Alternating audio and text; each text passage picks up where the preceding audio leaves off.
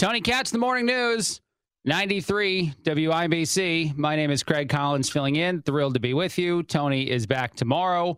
Lots and lots of stuff out there to talk about.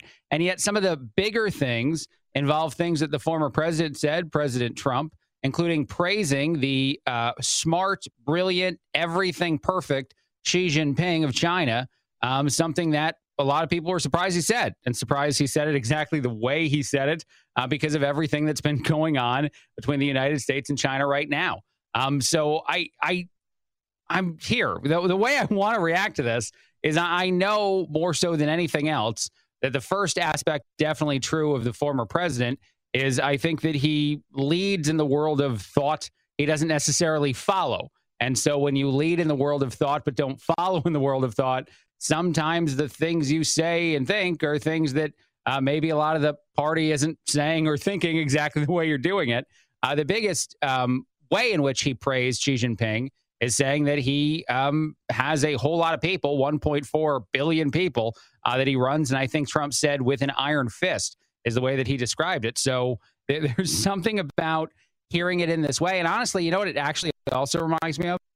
Before I play any audio or get into any of that, it reminds me of some of the ways in which Trump has always spoken about Vladimir Putin, someone that he has very much praised, maybe more so than others do. And I guess, and I'm not trying to behave as though I'm the biggest giant Trump guy in the room, or also I don't and never have desired to be anti-Trump for no reason. You judge people based on their individual merit in certain situations, and that's what makes sense. The always Trumpers and the never Trumpers both don't make sense to me, is I guess what I'm trying to say.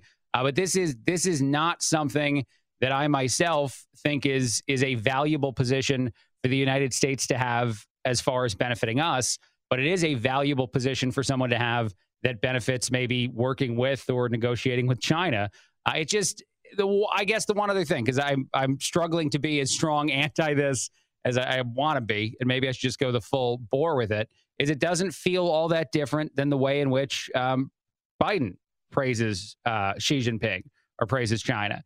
And it just doesn't really make sense to me, because the things that we say when we talk about Biden very much fall into the category of we're pretty sure that there's been some money benefit there. You're pretty sure that Hunter Biden is someone who might be around the corner waiting and hoping that dad says some nice things about China and about how. And I know that also going the other way and saying that Xi Jinping is a terrible, awful, horrible leader is not something anyone would do. It's not even the same as discussing Vladimir Putin in that sense, and some of the stronger rhetoric that's existed, not from Trump, but from others in that vein.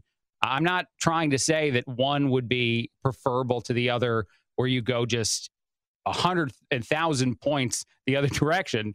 It is just something that was jarring to me. And actually, I'm having a bit of an audio issue, so I think I'll jump off of that topic and get back to it a little bit later, because there's a bunch more Trump stuff out there.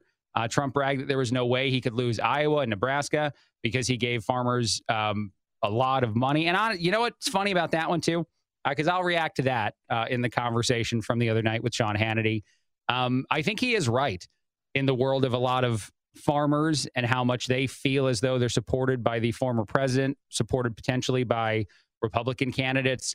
That is a unique voting bloc that has had nothing really valuable happen in the world of the current president that they would really be proud of or talk about a lot or say or even point to as like, see, this is an example of how great things are, how great things were under him. So I think Trump is 100% right that support for those who provide one of the most important parts of our economy or parts of our society are very much in his favor. And then one last thing that I just thought was interesting, and again, we'll get to more audio a little bit later on in the show, but John Kirby, a spokesperson for the White House, says that UFOs causing real impact to U.S. Air Force training. There's something our pilots are seeing, was I think the exact quote there.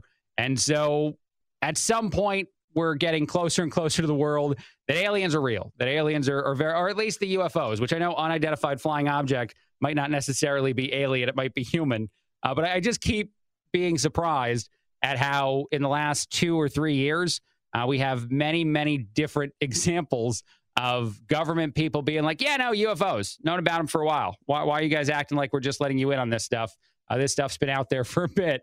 And no, it has not. We were not as aware as you guys seem to be. But he just sort of matter-of-factly said it, that UFOs are causing some problems, and we're seeing a whole bunch of things that make me sit there like, what?